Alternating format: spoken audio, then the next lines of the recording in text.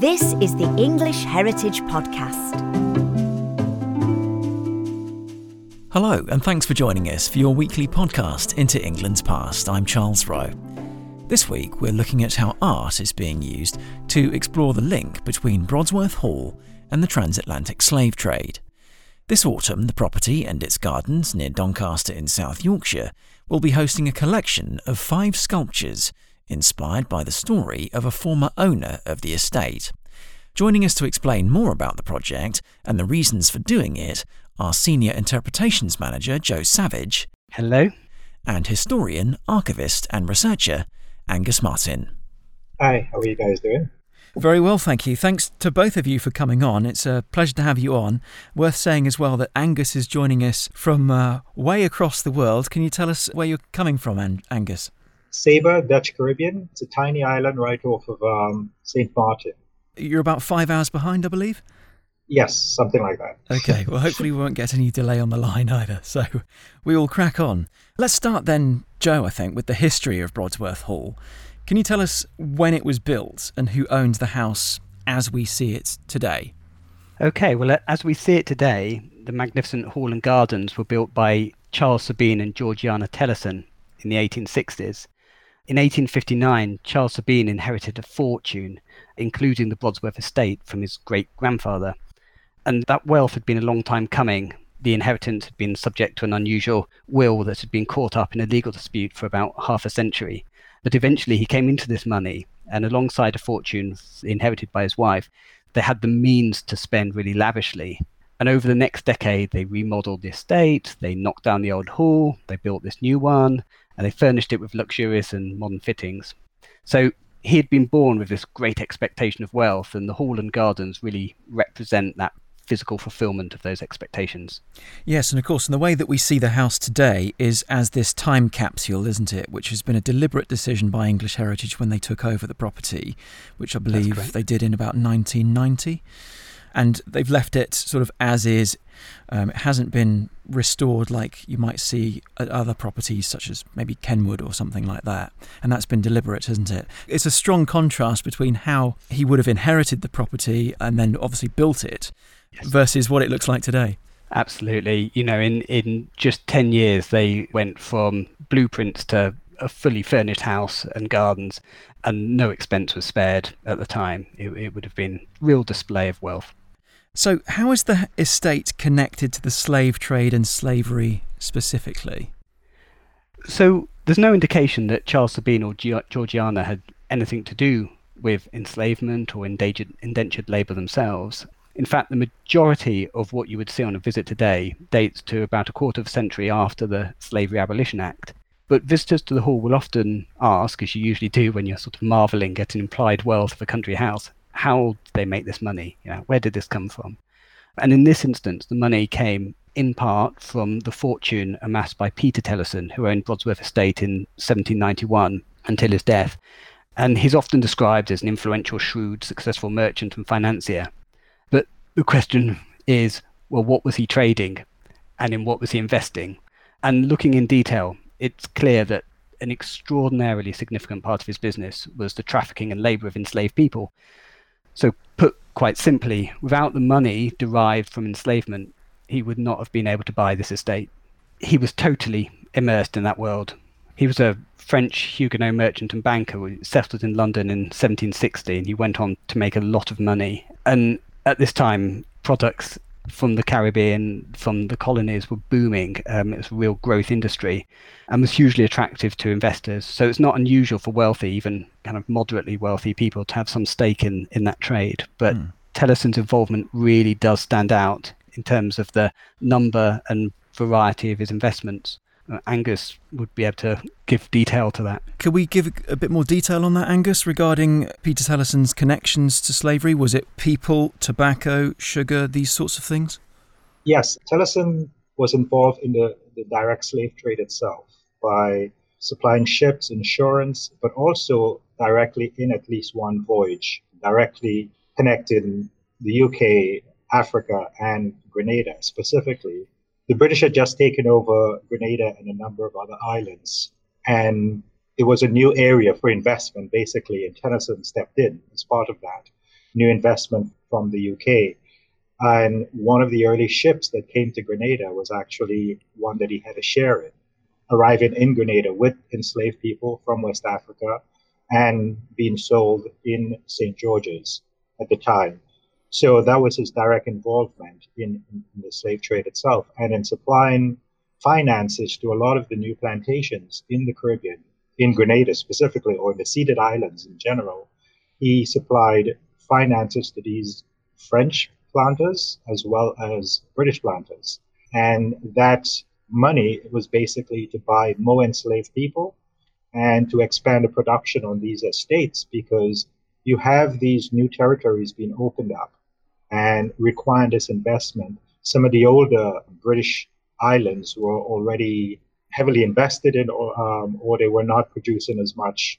Their soils were depleted and things like that. So there was this massive investment in these new territories, and Tellison stepped right in when it came to Grenada, supplying finances to several estates across the islands.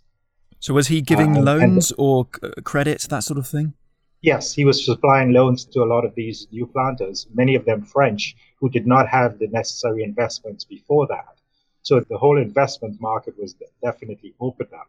And you do see that in several estates across the island. So he, whilst being directly involved and organising this slave trade for his own business, he had micro businesses going on also connected to the slave trade, which perpetuated the whole industry, really. Oh, definitely. I think he was just one of many investors at that time. That whole period, there was just an influx of British financiers, planters themselves that were just buying up all these French properties, because some of the French were leaving because they did not want to remain under the British. So it's a combination of lots of smaller plantations with the investment becoming larger plantations, specifically sugarcane production, which needed more enslaved people to work there. So you get this massive amount of investments coming in from London, Bristol, and some of the other cities, and Tellison is just one of the many. But he puts a specific stamp on Grenada by investing in these specific plantations. I see. A lot of money pouring in from different angles, really, and exacerbating what we would describe now as a problem, really. Right, definitely. Yeah. So we've got a good sense now of how Peter Tellison was involved in the slave trade and slavery, and it's obviously very directly. But is Brodsworth as a property back over in England unusual in having these kinds of connections? Are there any other properties in the local area in South Yorkshire that might have these connections? Right, absolutely. I mean, it isn't that unusual at all for a house to have strong slavery connections. University College London, UCL, has got an excellent database which is well worth a visit, listing the legacies of slavery and how it's touched on very many properties, both belonging to those people who profited from slavery, but also those that fought for abolition. As you say, even just within the Yorkshire region, there are notable examples of both. And most sections of British society benefited in some way from the slave trade, and its impact was felt in all parts of the country. And slave-generated wealth was invested in industry, roads, railways, building, purchasing, renovating country houses, castles. But I guess in a sense that widespread involvement doesn't dilute or obfuscate the impact that those specific actions had on individual lives, both for those who were enslaved and for those who benefited. Absolutely. Going back to sort of the restitution of this story in a way, what's this latest project at Brodsworth all about? Because we've touched on it being about art. Yeah, so the project's called Liberty and Lottery, which references two of the slaving ships, part owned by Tellison. And we're working with significant contemporary artists and an international research team, including Angus, of course, to produce a thoughtful, balanced response to the story. And one of the outputs will be a series of new sculptures in the garden and the house. Brodsworth's famous for its gardens, which are decorated with sculptures of mainly Victorian takes on classical figures. And for one reason or another, those sculptures are no longer on their plinths, or some of those sculptures are no longer on their plinths, and the vast majority still are. There was a sad theft a number of years ago and some damage a bit later on. So we have these empty plinths that appear to have this unfulfilled presentational aspect. They want to show something that they're currently unable to. And we thought, well, what a perfect opportunity to present hidden or little known stories without being heavy-handed about it. So our artists, which include a sculptor and a poet, have been asked to respond to the story within this space. Okay, and can you describe what they've created? So the sculptures are by an artist called Carl Gabriel, who produces figurative art in wire. His background is some 4 decades with Notting Hill Carnival. He's a carnival artist and has become renowned for his sculptural work.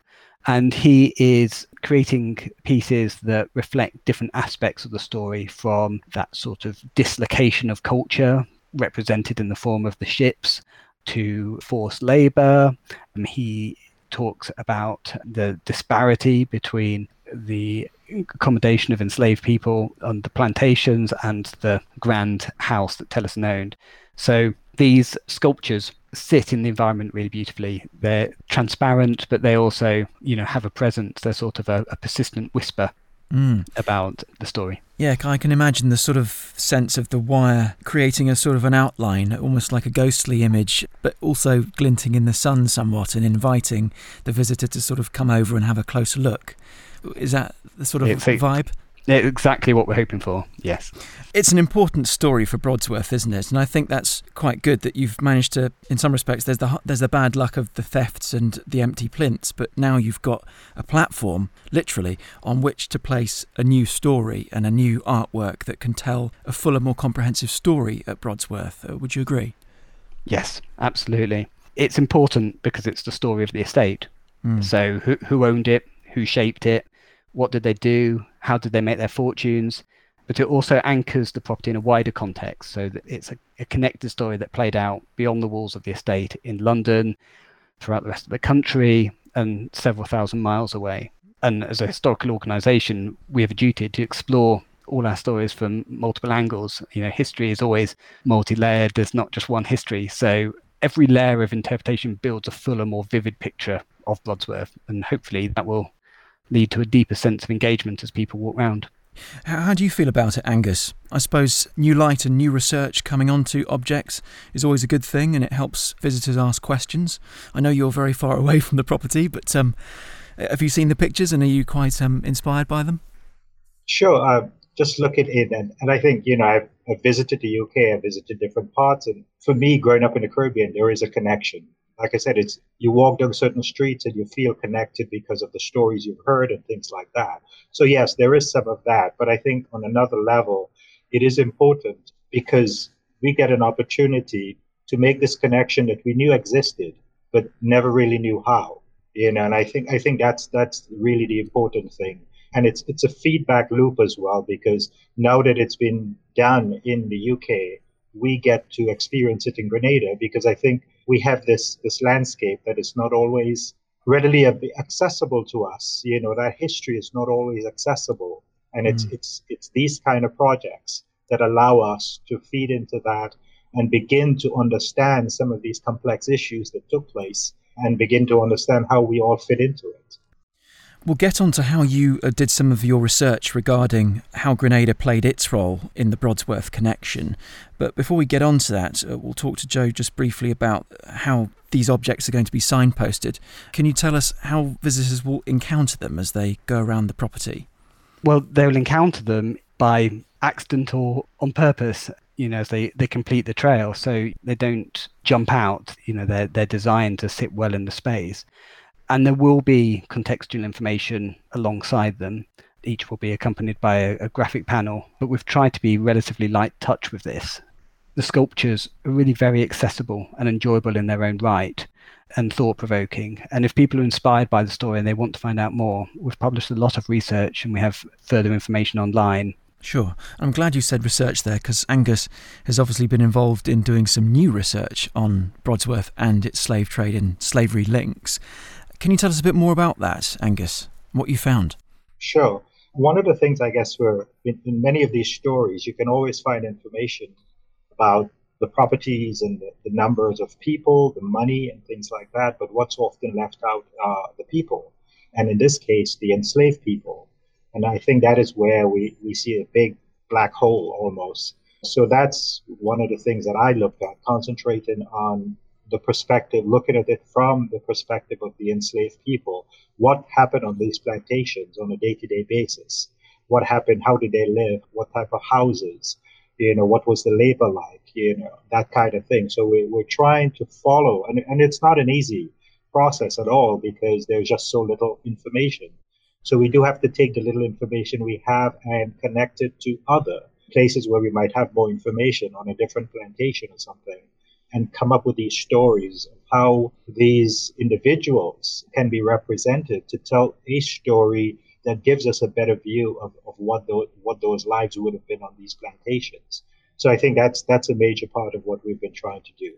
So could we say that the two ships owned by Peter Tellison would have docked somewhere on Grenada? They would have offloaded their human cargo of enslaved African people to work on these plantations. Are we right in saying that? Yes, we know that Grenada has this natural harbor. It's like the eroding of a volcanic crater, actually. So ships come into this really beautiful port, and there the ships would unload. They would be put up for sale and distributed to these various plantations all over the island. And that's where the process begins. So you could imagine, people being taken from their home and placed in this environment, this new environment, and just exposed to whole new existence, new language, a whole different setup, and then forced to labor on these plantations and create new lives, basically. How many plantations would these two ships worth of people be working on, do we know? I would say probably, in most cases, many different plantation owners or the overseers would come and purchase, because nobody would just buy from one ship. So people would add, as ships come in, they would add new people to the existing labor force, basically. So this number of people coming in, you probably would be able to supplement many plantations, but they would be enough to probably fulfill the labor on about 2-3 plantations, sugar plantations, that is. Have you found any particular documentary evidence that brings home this reality of slavery then, Angus? I think in looking specifically at Peter Tellison's involvement, one of the properties that we're looking at is Bacolet, in an area today called Meneri. And that plantation he provided financing to a French family, the Foniliers, and over time they defaulted on their loan and he became the owner of that plantation. So that is probably the one plantation where he had the most involvement. So we are looking at in these agreements, these financial agreements between Tellison's company and the Foniliers. Those are the things that really give us the details, the information about the people, because they generally have a list of the enslaved people in these plantations. So one of the things we've been trying to do is to follow some of those peoples, because we do have some slave registers later on in the early 1800s, just before the end of slavery. So we're trying to follow a few of these individuals to see if we can tell a better story, what their lives would have been like from when they were owned under Tellison all the way to the end of slavery. So we're looking at those individuals to be able to tell a different story. And of course, their descendants would be current residents of that area in Grenada. Wow, okay. So that actually helps, I suppose, in some way square the circle then between, the connection of slavery and the British Empire and Brodsworth and Grenada. It helps everyone who's alive today try and understand in a holistic sense where they came from, what goes into their genes, what is their history. I suppose that's quite useful in a way, and it's good for you as a researcher to try and bring these things to light. Yes. One of the things I think we generally talk about when we talk about the slave trade and slavery, talk about numbers, but we rarely can talk about people's lives, and sometimes we don't see the connection between the slave trade and the society today. And I think that is to me what is good about this project and projects like this is that it makes that connection. It's not just about what happened 150, 80, 200 years ago, but how that has impacted the current landscape in Grenada, in the UK, and that is something that it is continuing. And I think that's what the project is trying to do. It's to complete that loop. Yes, absolutely. And I think So create this dotted line almost across the globe between Brodsworth near Doncaster in South Yorkshire to the Caribbean and to Grenada, and hopefully make that line a bit less dotted and a bit more full and consistent so that you've got a real story and a real connection between the two places. I think that's absolutely true, and that's something that we in Angus have really endeavoured to do through this project, and have no intention of letting up when the project is over either. This feels like this is a shared endeavour. Apart from the artwork going on display at Brodsworth, are there any other physical links to the story of slavery at Brodsworth? Because when I walked around in an episode previously, we did the story of decay. We didn't really touch on the slavery side of things, which I feel a bit sad about now. Well, there are very few indeed. The old hall that Peter Tillotson owned was demolished when the new hall and gardens were built. So in a sense, it's not surprising that this significant part of the estate's origin story has been overlooked. There are some elements that are quite interesting, though. So the only physical legacy from Peter Tillotson's estate that remains is the contents of his library. And that is something that we can explore as part of this story.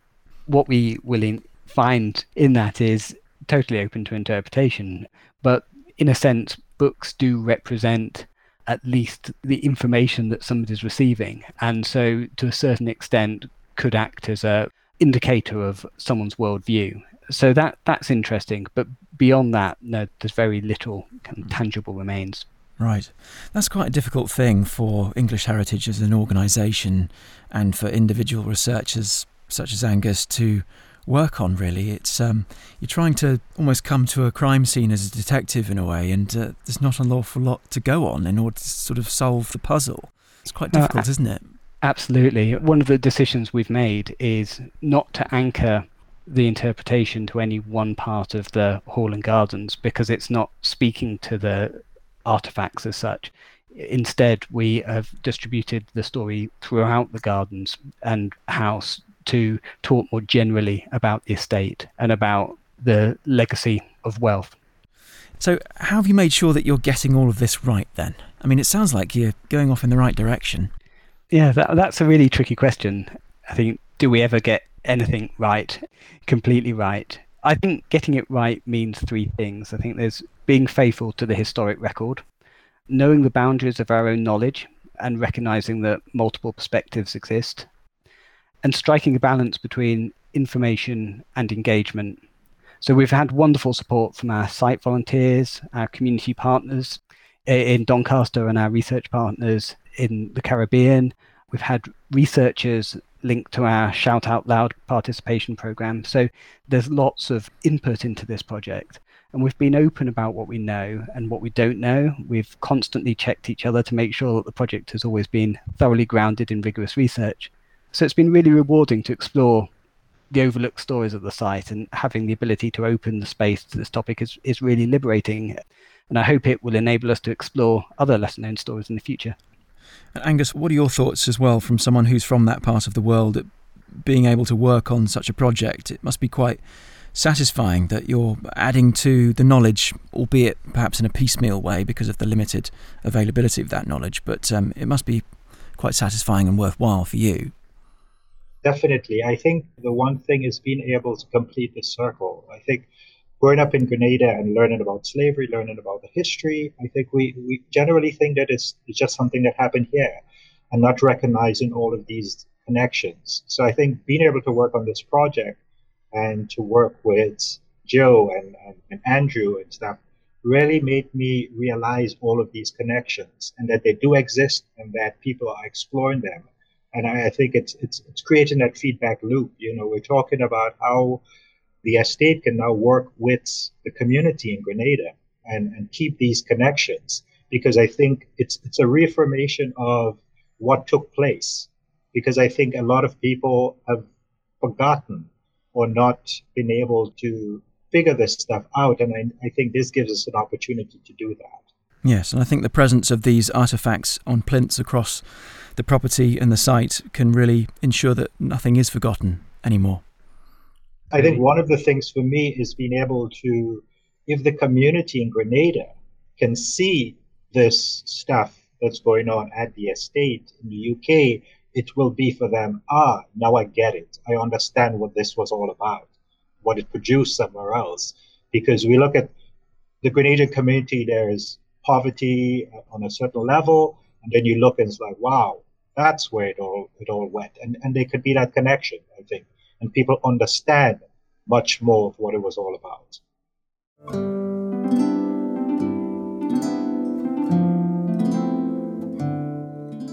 You've been listening to the English Heritage Podcast.